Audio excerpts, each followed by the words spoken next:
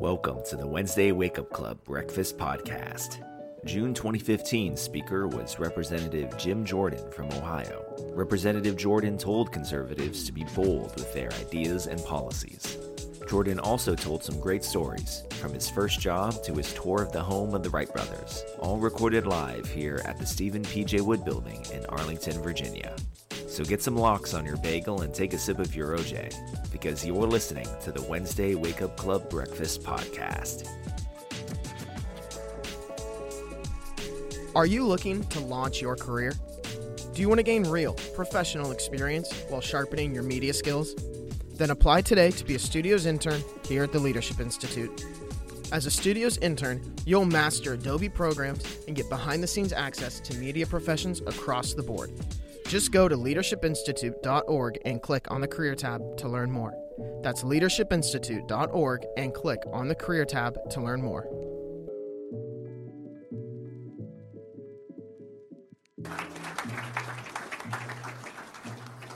Thank you, Peter. Thank you for that nice introduction. There are people in public life who you wish were not.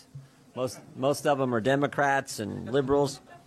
And then there are people like Morton Blackwell who you are glad chose to be involved in public affairs. And the difference he has made and all of you have made in young people's lives and therefore the country is so appreciated. So thank you very much for the huge impact you've had since 1979 in helping keep the country focused on the values and principles that made us great in the first place.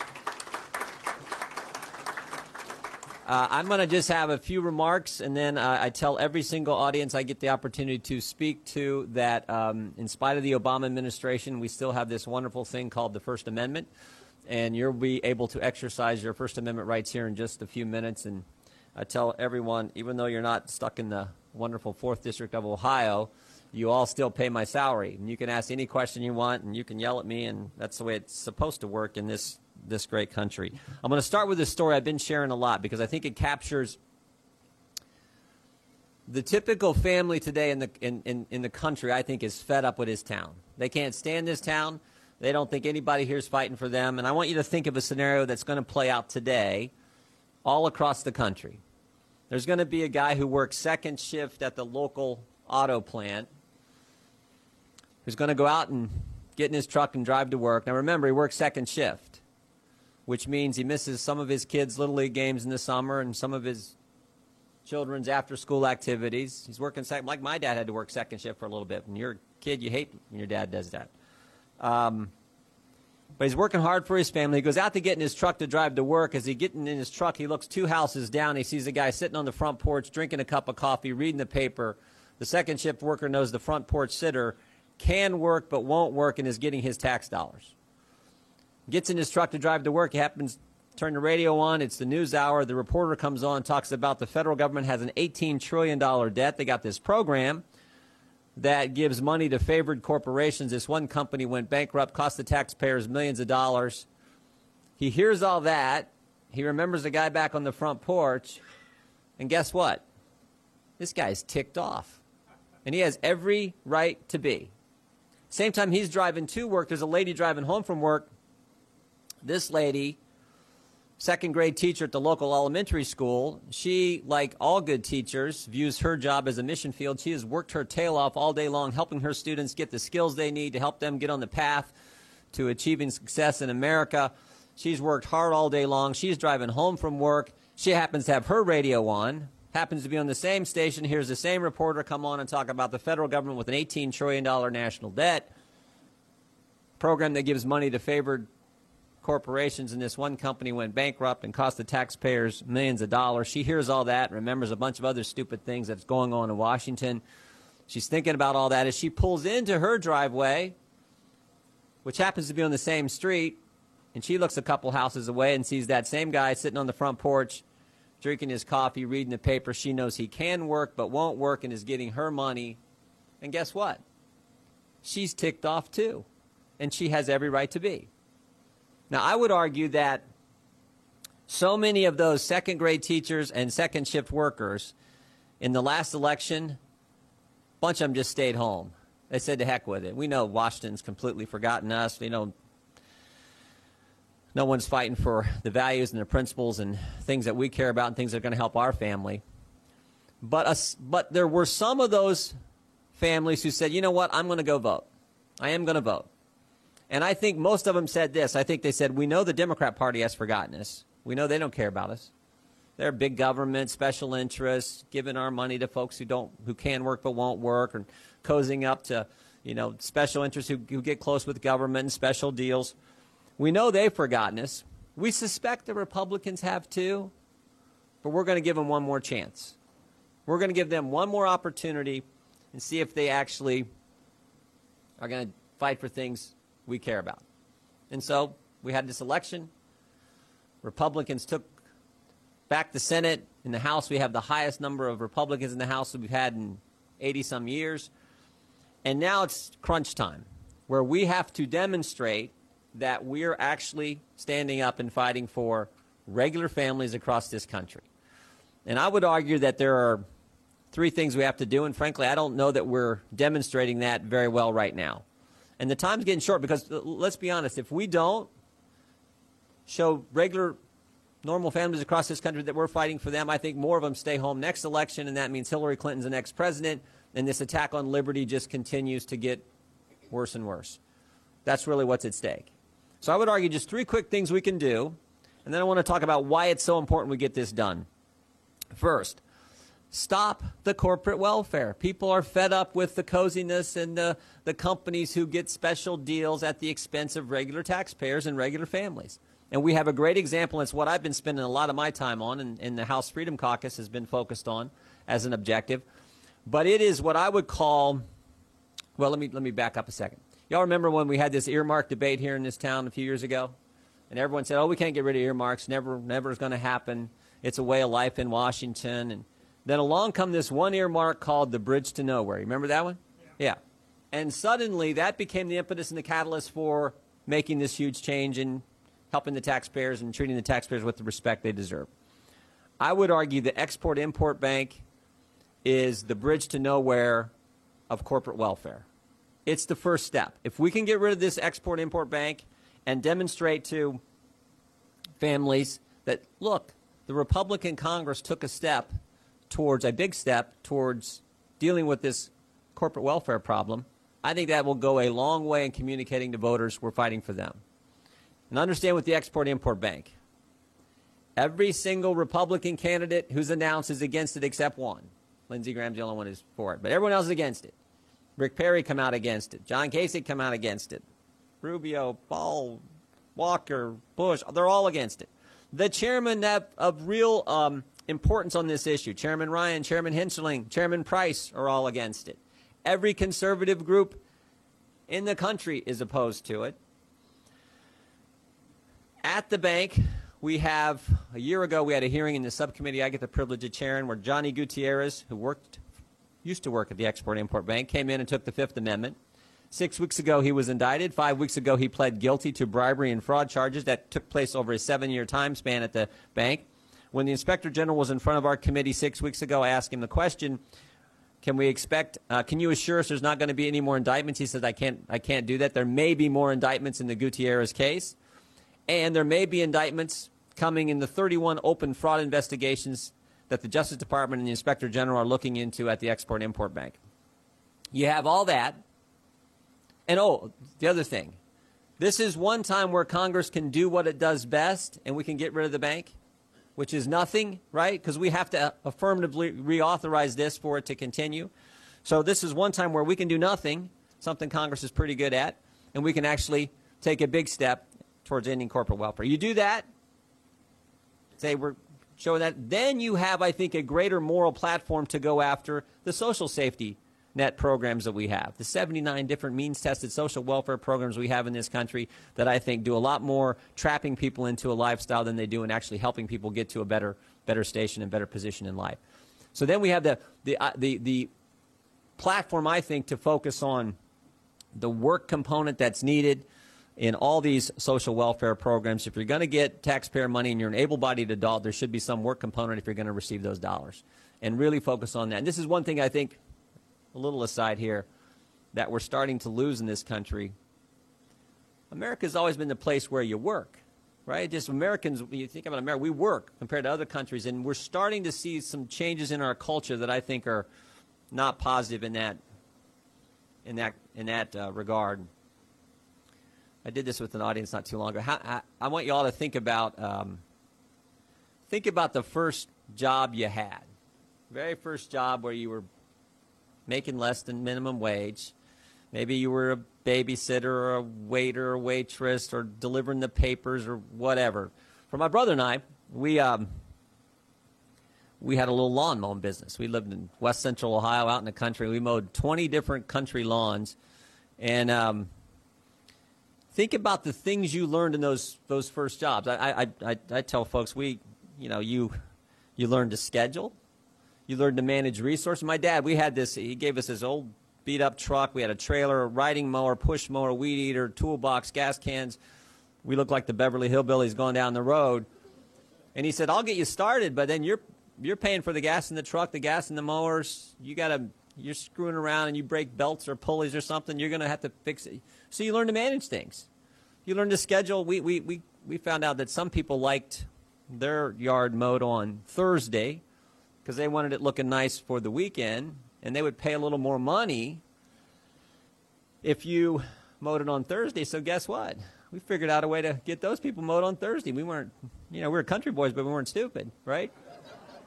And you learned probably the biggest thing you learn in those first experiences is you learn to deal with people, right? You people skills, personal skills. We had, I always remember the Steinberger sisters were two older ladies who never married. Wonderful, wonderful people. Typically, you pull into a place and you just get after it. You jump out and start unloading, get mowing because you had things to do and we had practice to get to and everything else.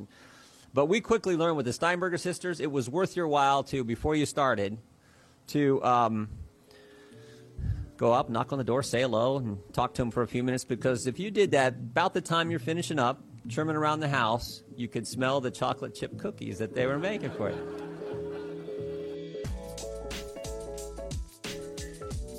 Are you interested in running for office?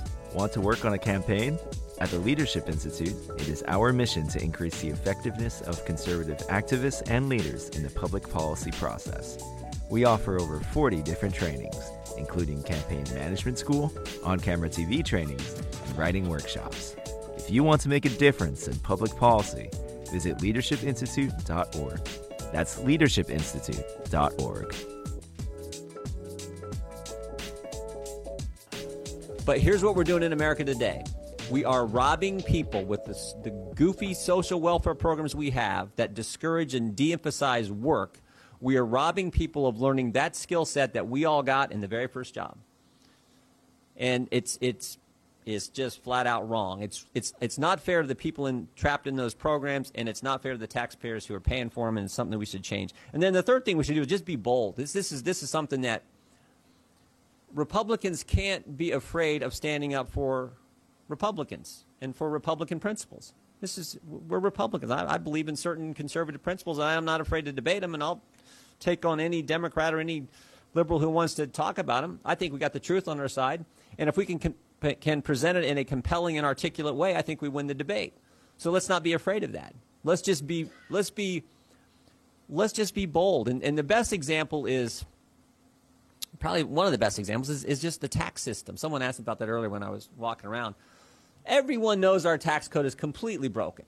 It is a complete joke, right? We all know this. I mean, I've said this many times, but think about any tax code on the personal side which says to half the population, you don't have to participate in the main tax, the income tax. Any tax code that says half the population does not even participate in the main tax is broken. And then on the corporate side, any tax code that says American companies are going to pay the highest rate in the world is stupid. So if you have a tax code that's both broken and stupid, maybe you want to change it, right? So let's just be bold. And if you're not bold and somewhat radical in what you propose, no one pays attention. Do some of you know that the former chairman of the Ways and Means Committee in the last Congress, Mr. Camp, good guy, but he introduced the tax reform bill. Does anyone have any idea what was in that tax reform bill? Because it didn't get any attention, because it just kind of shifted things around and was sort of the tinkering with basically the current code. Be bold. Go to a flat tax on the personal side. On the corporate side, instead of just going to 25%, which everyone talks about, which would put us in the average corporate rate, go to the lowest. Go to 5%, 0. Go to get something real. Why not make America the lowest corporate rate in the world? For most of our history, companies wanted to headquarter here. And in the last 6 years of the Obama administration, we have this inversion issue where, you have Burger King and Tim Hortons and people wanting to headquarter in other countries because we have a crazy corporate tax code. So be bold. Here's why it's important. We're bold enough. We deal with the corporate welfare problem. We have the right kind of approach to helping people in our social safety net systems. Excuse me. Here's why it's so important. Because liberty has never been under more attack than it is today. And you can pick your issue. I thought it was interesting yesterday. I was sharing this with someone this morning as well.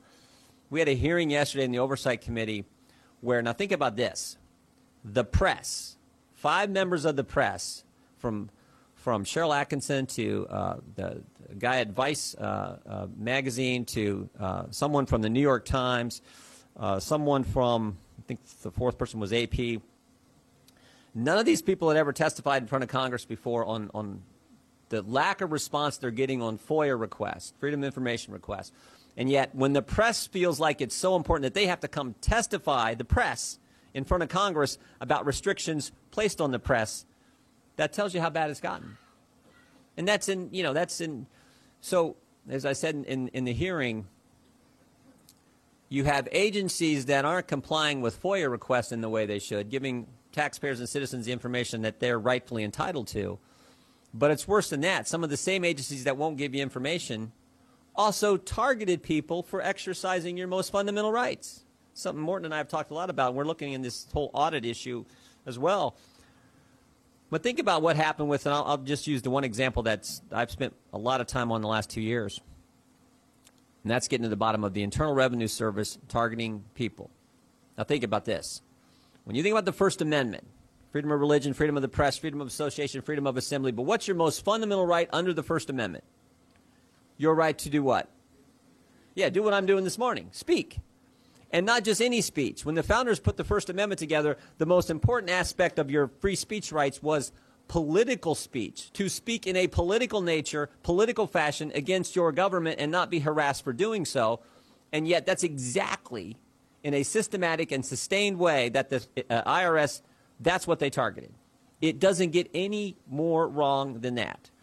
So if we don't present a bold vision that attracts people, inspires people, persuades them to go vote for Republicans, I think there's a good chance Hillary Clinton's the next president, and all this attack on fundamental liberty continues to grow.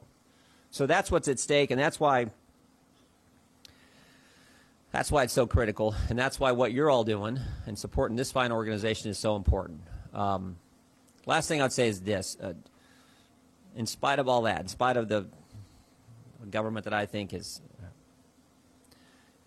religious freedom is under attack, your First Amendment free speech rights, this whole NSA issue, and your Fourth Amendment liberties, I think, are compromised as well. In spite of all that, it's still the best country going. And with a lot of good folks, a lot of good families who understand what made the country special in the first place. We have one of the neat things you get to do as a member of Congress is you nominate young people to go to our service academies. In our office, like a lot, we have a board who screens and interviews and goes through this, young people go through this process. And then what happens is when you nominate them, they go to the academies, and the academies then make the final up or down selection.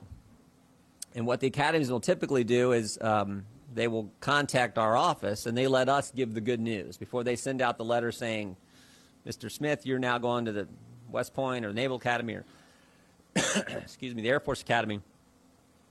So when we get the notice from whatever academy, then I get on the phone and call these people and give them the good news. Well, I was actually in the O'Hare Airport back this winter, and our chief of staff had sent me an email saying Sam Heingardner, a kid from Wapakoneta, Ohio, is going to be getting his letter from the Air Force Academy, and so I should call the Heingardner family. And I was like, oh, they're fun calls to make. I actually remember the very first one I made 8 years ago. called this young, I can't remember this young man's name, but I think is Joe. I said, Joe, this is Congressman Jordan. You're going to get to go to United States Military Academy. And all you heard on the other end of the line was, it was one of those. It was like the first call I ever made on one of these. But this call just this past winter, I called the Heingardner family, and Sam's mother, Suzanne, answered the phone. I said, Suzanne, is Congressman Jordan, is Sam available? And she said, yeah. And so Sam gets on there. I said, Sam, that just want to let you know that you'll be getting a letter from the Air Force Academy letting you know that you've been accepted and you're going to get to go to the United States Air Force Academy. He said, well, Congressman, we already got it. I said, oh, well, darn, normally I beat the letter. I said, but congratulations, that's quite an honor. If there's any way our office can be helpful in the final things that have to be done, don't hesitate to contact us. I said, can you put your mom, Suzanne, back on the line? And she gets back on. I said, I just want to congratulate you as well. This is a family, something you obviously should be very proud of. And I said, so congratulations. I said, is your husband Ernest, is he available? She says, no, he's not. He's not home right now. He had to step out and back later. She said, but I just want you to know, Congressman, I've seen my husband cry twice in his life. The day Sam and his twin brother were born, and today when we got this letter. And it made me think there are some great families in this country who believe in the values that made us special in the first place. And it's our job as people who are involved in politics to think about those people and what they mean and what this country is why this country is so special, and be willing to fight for the things that matter. And if you think about that and think about families like the Heingardner family, I think we'll do the right thing. Last thing I'd say is this. Remember the history of this country. We have always been able to overcome whatever obstacle, whatever problem, whatever burden is in our path. We have always been able to do it. It's an amazing place. And I may have shared this the last time I was with you, but this is something that stuck with me. 2 summers ago, and I will stop here and take your question. 2 summers ago, we live north of Dayton, Ohio. And we have some friends in the Dayton area who called us up and said, we want to go to dinner. And they said, but before we go to dinner, we're going to tour the Wright brothers' home. And Polly and I said, yeah, love to do both. The house we live in was built in 1837, so we like old things, and they're neat. It always costs money. There's always something you got to spend on fix these things up.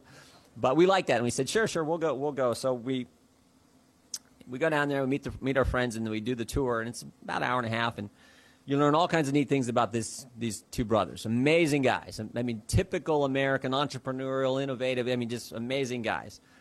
And it's, historical society thing, and they take you through and you learn about them. But what stuck with me is the last room they take you to. It's one of them, I forget which brother it was, one of the brothers' bedrooms. And they're talking about, more information about the family. But in this last room, they show you 2 pictures. And the first picture they hold up, 1903, first flight, Kitty Hawk, in this contraption they called an airplane. It flew like 101 feet. And they hold it up, and you're like, well, I remember that from 8th grade, 9th grade, whenever you learn that in school. And say, oh, yeah, that's neat. They put that picture down. Next picture they hold up, 44 years later, Chuck Yeager breaking the sound barrier. Now think about it. In 1903, 1947, 44 years, 2 guys flying 100 feet to another American breaking the sound barrier. And I'm like, holy cow, I didn't know that. I mean, it's just amazing. They put that down, that's it. Literally, that's it. And so I'm starting to walk out the door, and I'm like, well, for goodness sake, why'd they stop there? I represent Wapakoneta, Ohio, where the Heingardner family's from. Where another Ohioan, 22 years later, stepped on the moon. So think about this. In 66 years, 2 guys flying 101 feet on a beach in North Carolina, 66 years later, putting a guy on the moon? So when people tell me, we can't deal with Barack Obama, I say, you're crazy? Think about this country, right? Look what it's done in just 66 years. And if you remember that helps us have the boldness we need to have to energize and inspire people to fight for the things that really matter, that will help put this country back on the right path. And never forget, when America leads, the world's safer and better. And if we're not leading, someone who doesn't have the values, the heritage, the history, the principles, will assume that leadership role, and the world gets even more scary and more dangerous than it already is. So God bless you. Thanks for coming out this morning, and thanks, most importantly, for helping this fine organization and all the great work it's doing. Someone's already got their hand up.